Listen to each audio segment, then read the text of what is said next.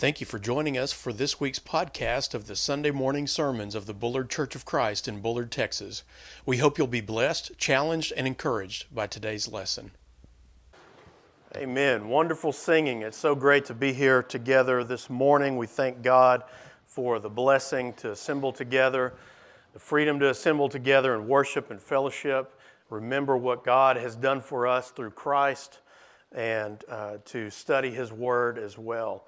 We begin our new series this morning about finding our true identity. That's what we want to spend some time focusing on. Identity has always been important for people throughout all of history. Understanding our own individual identity or the identity of a group of people. Identity is just part of being human, to understand it. And so we see it has changed and broadened over time. Nowadays, we have to worry about identity theft, don't we? In generations past, they never heard that term, never had to worry about it too much. Social media influencers, other celebrities, their identity is their brand that they market, that they sell. And so we see identity in a lot of different ways, but it's still getting at this idea, this question of, who am I?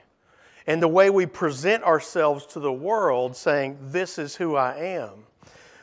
Essentially, our identity answers that question, who am I? So think about this question. What makes us somebody? What's the makeup of your identity? What makes you somebody? Who you are? Here's some things to consider. Is it how much you're liked at school? Is it how many social events you're invited to? Is it how popular you are on social media? Is it how much education you have or how much money you have? Is it how important you are at work because of your position or power? Are those things what make up your identity? Well, I think we'd have to say there's some contributing factors there, but that's not who you are, is it? Those don't make up your identity. So if I don't get invited to everything, that doesn't mean I'm a nobody. If I am important at work, that doesn't make me someone and someone else a no one. So culture tells you you are what you possess. You are the image that you project. Or that you are what your status is in culture. And they say that's your identity. Whatever you can accumulate, that's who you are. Whatever kind of way you can prop yourself up and make yourself be perceived, that's who you are. But that's still not truly who you are. The problem with all of that is all of those things are what? External. Those are all external things. And you know what happens to all of those external factors? They change, don't they? They change. And so when those things change, when things change on social media, or when the celebrity is now older and not in their prime anymore, when you're not the boss anymore, where you're not the big time manager anymore, when those external factors change, then who are you? You're left without any identity, aren't you? If in fact you allow those things to tell you what your identity is. Our true identity needs to come from something more stable and sure. See, we can bounce around all over the place, constantly trying to find identity in possessions, in relationships, in status. And yet when those things change, we're always left to having to change ourselves, to make up a new identity, to recreate ourselves and all of this. And we go through life in that way. Or we can find true, lasting, real identity in God. And that's where we want to focus on. As we close out this year, it's coming to a close quickly, isn't it? We want to look at identity from the perspective of someone who is already a Christian. We want to think about it from that perspective. And so if you're already a New Testament Christian, then what does that mean Who am I supposed to be? What am I supposed to understand about myself? How should I see myself? What should I do with myself? We want to look at that. But if someone's not a Christian and they're listening to this series and participating with us, we welcome that. We want that because we want them to see, here's how Christianity is supposed to look. Here's what it means, what it looks like to be a Christian. You know, I might not always be the best example, but we want to hold up, here's what we're supposed to look like, be like, and act like. And maybe that'll help all of us, and hopefully it will help that person who is not a Christian to seriously consider the call of Christ and hopefully ask that question, what must I do to be saved?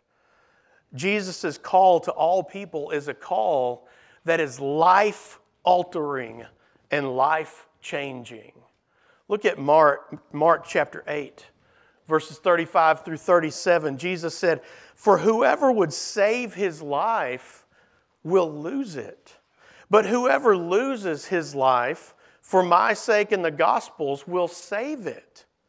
For what does it profit a man if he gains the whole world and forfeit his soul? For what can a man give in return for his soul?" What is Jesus saying? He's saying that we have a choice in life. He's given us free will when God created us. We have free will. You can do whatever you want to do. Did you know that? You can do whatever you want to do. You can chase your life to gain life on this world. You can chase that if you want to.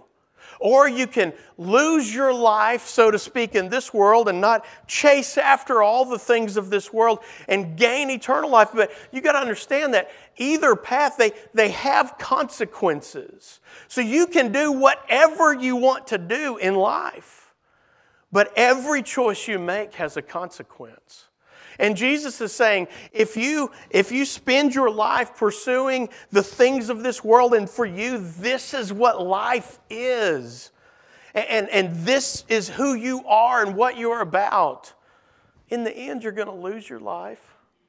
But if you understand that there's something better, far greater beyond this life, and this life is not what your life is all about, amassing possessions and your status and all of that, to live it up and get it all while you live. You only live once, right? If that's not where you put your value, your worth, but you put it in Christ and the identity He gives you, then you'll lose your life here. In other words, you'll think less of this life because you're thinking more and most of the eternal life, and you'll gain that reward in heaven.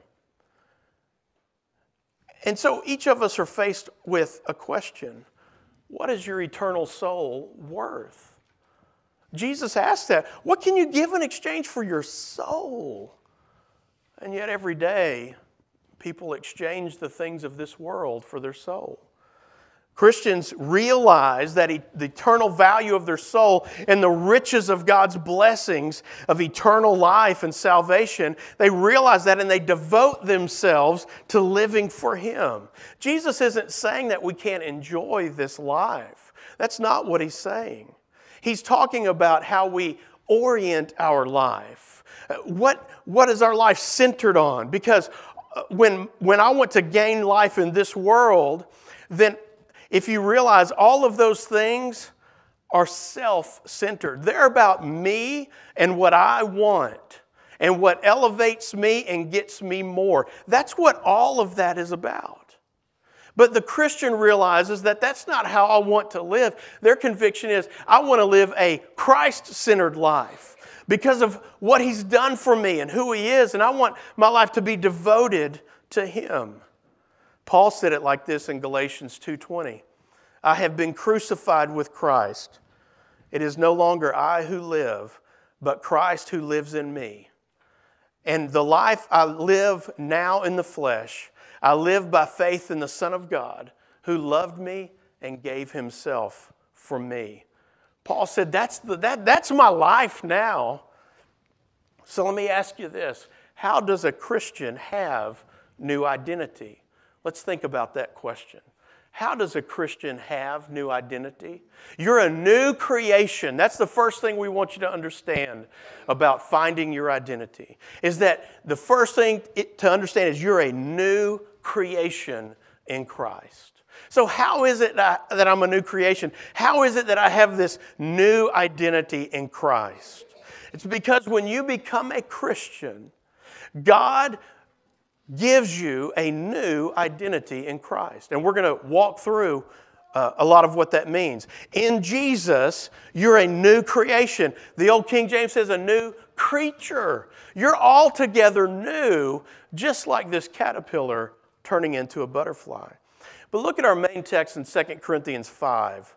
Turn over there to chapter 5 of 2 Corinthians, and we'll look at verses 14 through 17. Let me read that to you, and then we'll point some things out. Starting in verse 14, Paul writes, "For the love of Christ controls us, because we have concluded this, that one has died for all, therefore all have died. And he died for all, that those who live might no longer live for themselves, but for him who for their sake died and was raised. From now on, therefore, we regard no one according to the flesh. Even though we once regarded Christ according to the flesh, we regard him thus no longer." Listen to verse 17. "Therefore, if anyone is in Christ, he is a new creation. The old has passed away. Behold, the new has come." Paul's saying something very similar to what we read that Jesus just said in Mark chapter 8. He's saying something very similar to that. The same thing, really.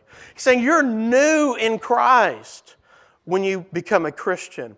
And the Christian is motivated by something altogether different than someone who's motivated by the things of the world. Paul says that it's the love of Christ that controls, the ESV says.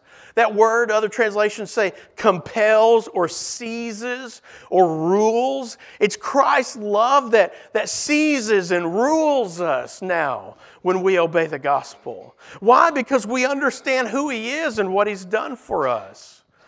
And the Christian's life now lives compelled by the love of Christ.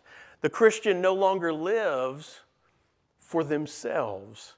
You see how Paul is pointing out the difference between the way a Christian sees their identity and sees their life than the person who's not a Christian? Not that they never do any good deeds. I don't mean to imply that, someone who's not a Christian, but there's a different orientation in life.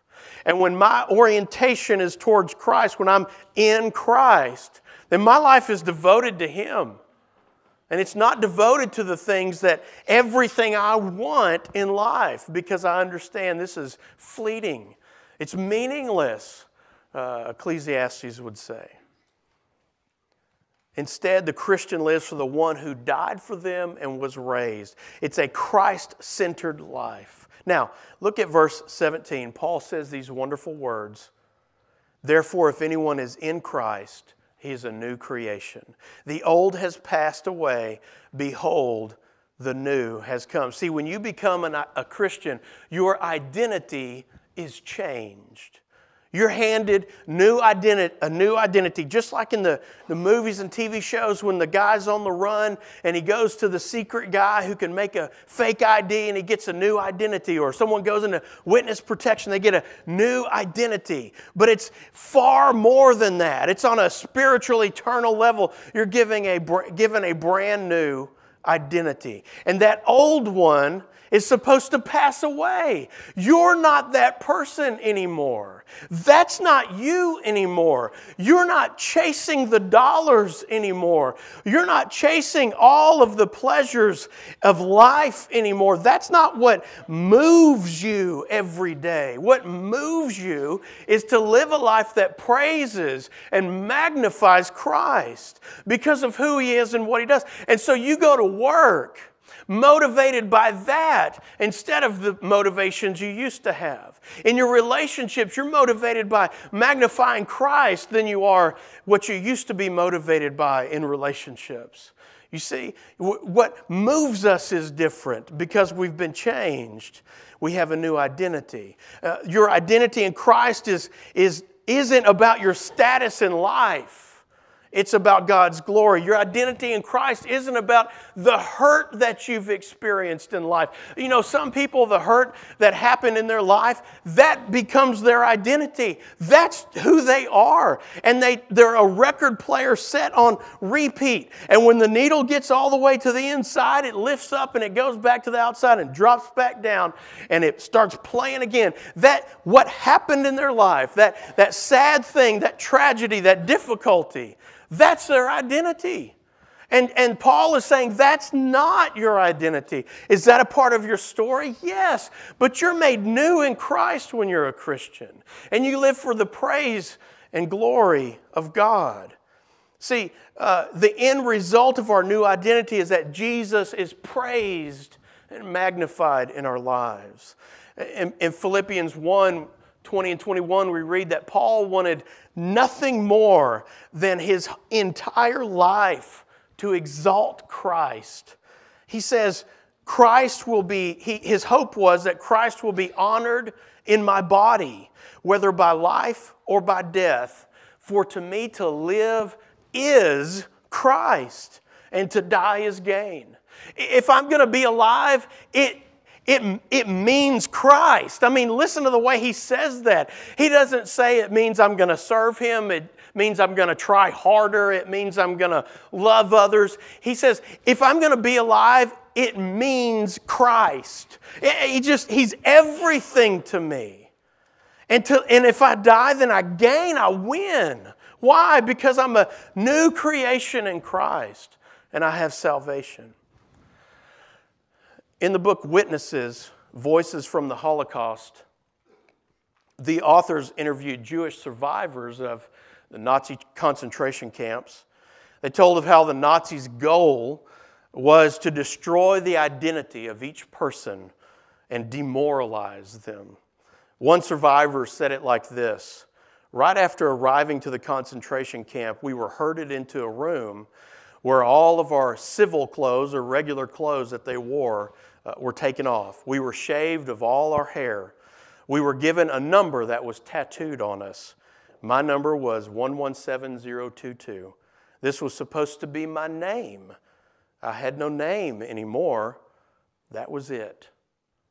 And he writes about how he tells about the effect of that, the way to, just everybody's a number now. Everybody's wearing the same thing. You're not an individual anymore. You've lost your identity, and how the effect that had on the prisoners. You see, Satan wants to do the same thing to you. He wants to rob you of your identity. He wants to use sin and mistakes and problems. He wants to use whatever he can, your feelings, your emotions, your health. He wants to use whatever he can to rob you of your identity in Christ if you're a Christian. Anything he can do to make you get distracted from who you are, to think that you're not worthy, that who do you think you are to live for Christ? Who do you think you are that God would love you and forgive you and care about you?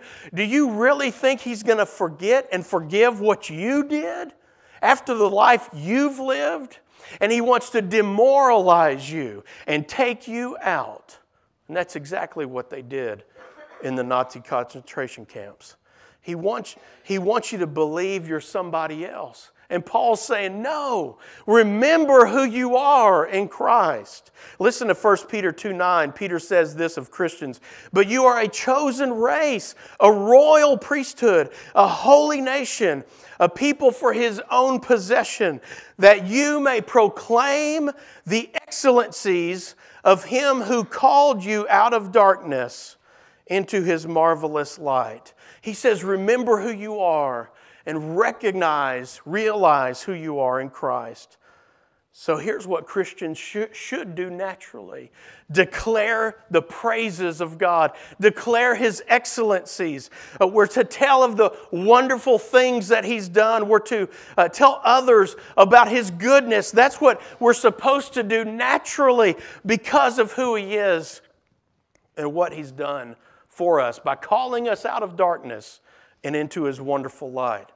You see, when a Christian comprehends this new identity, he can't help but want to praise God. He wants to sing out in worship. He wants to focus on what Jesus did for us on the cross in the Lord's Supper. He wants to be a positive influence for Christ and share his faith in the community, in the workplace, and everywhere he goes. Now he lives a life centered on Jesus.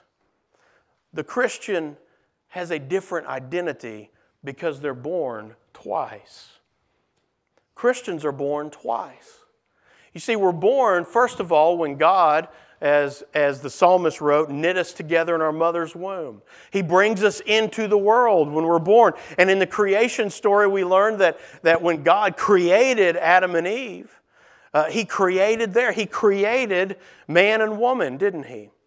And He created man and woman in His image and likeness. He didn't create the baboon in His image and likeness. He didn't create the old whale out there in the ocean in His likeness and image. He didn't create the fly or the slug in His likeness and image. He created human beings in His image and likeness. We're more valuable to Him than the animals. We resemble Him. The word is icon there. We're a symbol of Him. We represent Him. We're like Him. We're different than the others. And then the Genesis account tells us how sin entered the world. And when sin entered the world through the free will choice of Adam and Eve, it broke the relationship that humans had with God, that Adam and Eve had with God, and that stayed the case. That was the case forever because we all choose to sin. And when we sin, we break that relationship between us and God. Sin broke everything. And God sent us His Son in order to fix things. Listen to the good news of what God did. We were separated from God because of sin, but the good news is, we find back in 2 Corinthians 5:18, all this is from God who through Christ reconciled us to Himself. The New Living Translation says it this way. I like this. And all this is a gift from God who brought us back to Himself through Christ. Do you see that? Because sin separated us from God. In Christ, when you're a new creation in Jesus, then He has brought you back into a right relationship with God. 1 Corinthians 15:22, Paul said, in Adam all die because of sin, so also in Christ all shall be made alive. So how does God do this? Jesus told Nicodemus in John 3:3-5, you've got to be born again. And Nicodemus was smart. He just didn't understand. Help me understand, Jesus. How can a man be born again? And Jesus said, unless you're born of water and spirit, you cannot enter the kingdom of God. What does that mean? I read a story where a guy said he and his family were hiking in the Rocky Mountains and saw a giant redwood tree that had split at its base at some point in its history. And over time, it had fallen over. And as time passed, the stump had rotted out. But you know what he noticed in the middle of that old, rotten, giant redwood stump? Was a new tree that was growing. A new redwood tree growing out of the old stump of that dead redwood tree. And that's what Jesus does for us, to us, and in us when we become Christians. We're a new creation, and that old self is supposed to die and fall over. It's supposed to be gone and dead. We're not that person anymore. And out of that death comes a new life, that new identity in Christ, that new creation, that new creature in Christ. In Colossians chapter 3, Paul teaches about the new self, as he calls it. This new life we have in Christ. And in verse 1, he says, if then you've been raised with Christ, seek the things that are above. In verse 3, he says, for you have died, and your life is hidden with Christ in God. In verses 5 through 9, Paul describes the lifestyle that he calls the old self, that old tree that's supposed to fall over and rot away. And he says, that's who you were. That's your identity outside of Christ. But in verse 10, he writes that in Christ, we have put on the new self, which is being renewed in knowledge after the image of its creator. Does that sound familiar? That takes us back to the creation story where we were made in God's image and likeness. Sin broke everything and separated us from God. But in Christ, we can be brought back in a right relationship with God, given a new life. We're a new creation, now resembling the image and likeness of God. Do you see how this new self, this new identity is renewed in the knowledge of its creator? Well, how do we get this new self?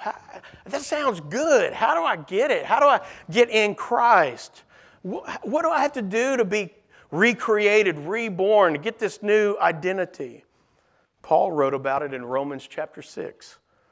Do you not know that all of us who've been baptized into Christ were buried, were baptized into His death? Verse 4, we were buried therefore with Him by baptism into death, in order that just as Christ was raised from the dead by the glory of the Father, we too might walk in newness of life. So you hear the same,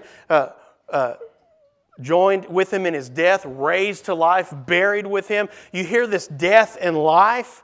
But Paul helps us understand right here, I'm talking about baptism. This happens when you obey the gospel, when you've heard the good news of Jesus and you say, I believe it. I believe Jesus is my Savior. I believe He's the Lord. I believe He died for my sins. And I want to turn away from that. I don't want to be that old tree anymore, that old self anymore. I want a new identity. I want to be made new in Christ. And he says, then you go down in the waters and you're united with Christ in His death, burial, resurrection, and you come up a new creation with a new identity. You're raised to walk in newness of life. That's how I get this new identity. And as Christians, we're supposed to live in that new identity. Let me close with this. I forgot to bring it up. Jacob, bring me that towel that I forgot. You have either heard or seen on Facebook or heard through others about Karen Vaughn's cousin, Kathy. She was baptized last Sunday night. And she was here visiting from Pennsylvania for the holidays. And she was ready to put on Christ in baptism. She was ready to gain that new identity, that new life. Karen had talked with her for a long time, prayed with her. Imagine all that God has done over all these years to bring Kathy to that point where she was on Sunday night. And she went back home Friday. And as we like to do, we like to have, Sister Carmen does these for us, we like to have their name and baptism date put on a towel just to help them remember as a commemorative thing their new life in Christ and when that was. And so she's already home now, but we're going to mail this to her. And in fact, I just thought of this, Matt. I hope this is okay. I'd like to ask if people would like to write a card to her, a note to her. I guess we can put a box out somewhere, and if you could do that today would be great. And maybe we'll give it through Wednesday, and we'll put that in the library. You can drop a note in there, and we will include that with this towel, and we will mail that to her. But Sister Kathy understands now what that new identity in Christ is. She understands she's a new creation. And it's so easy for us when we've been Christians a while to forget, isn't it? And that's what we want to remind us of in this series. Remember who you are.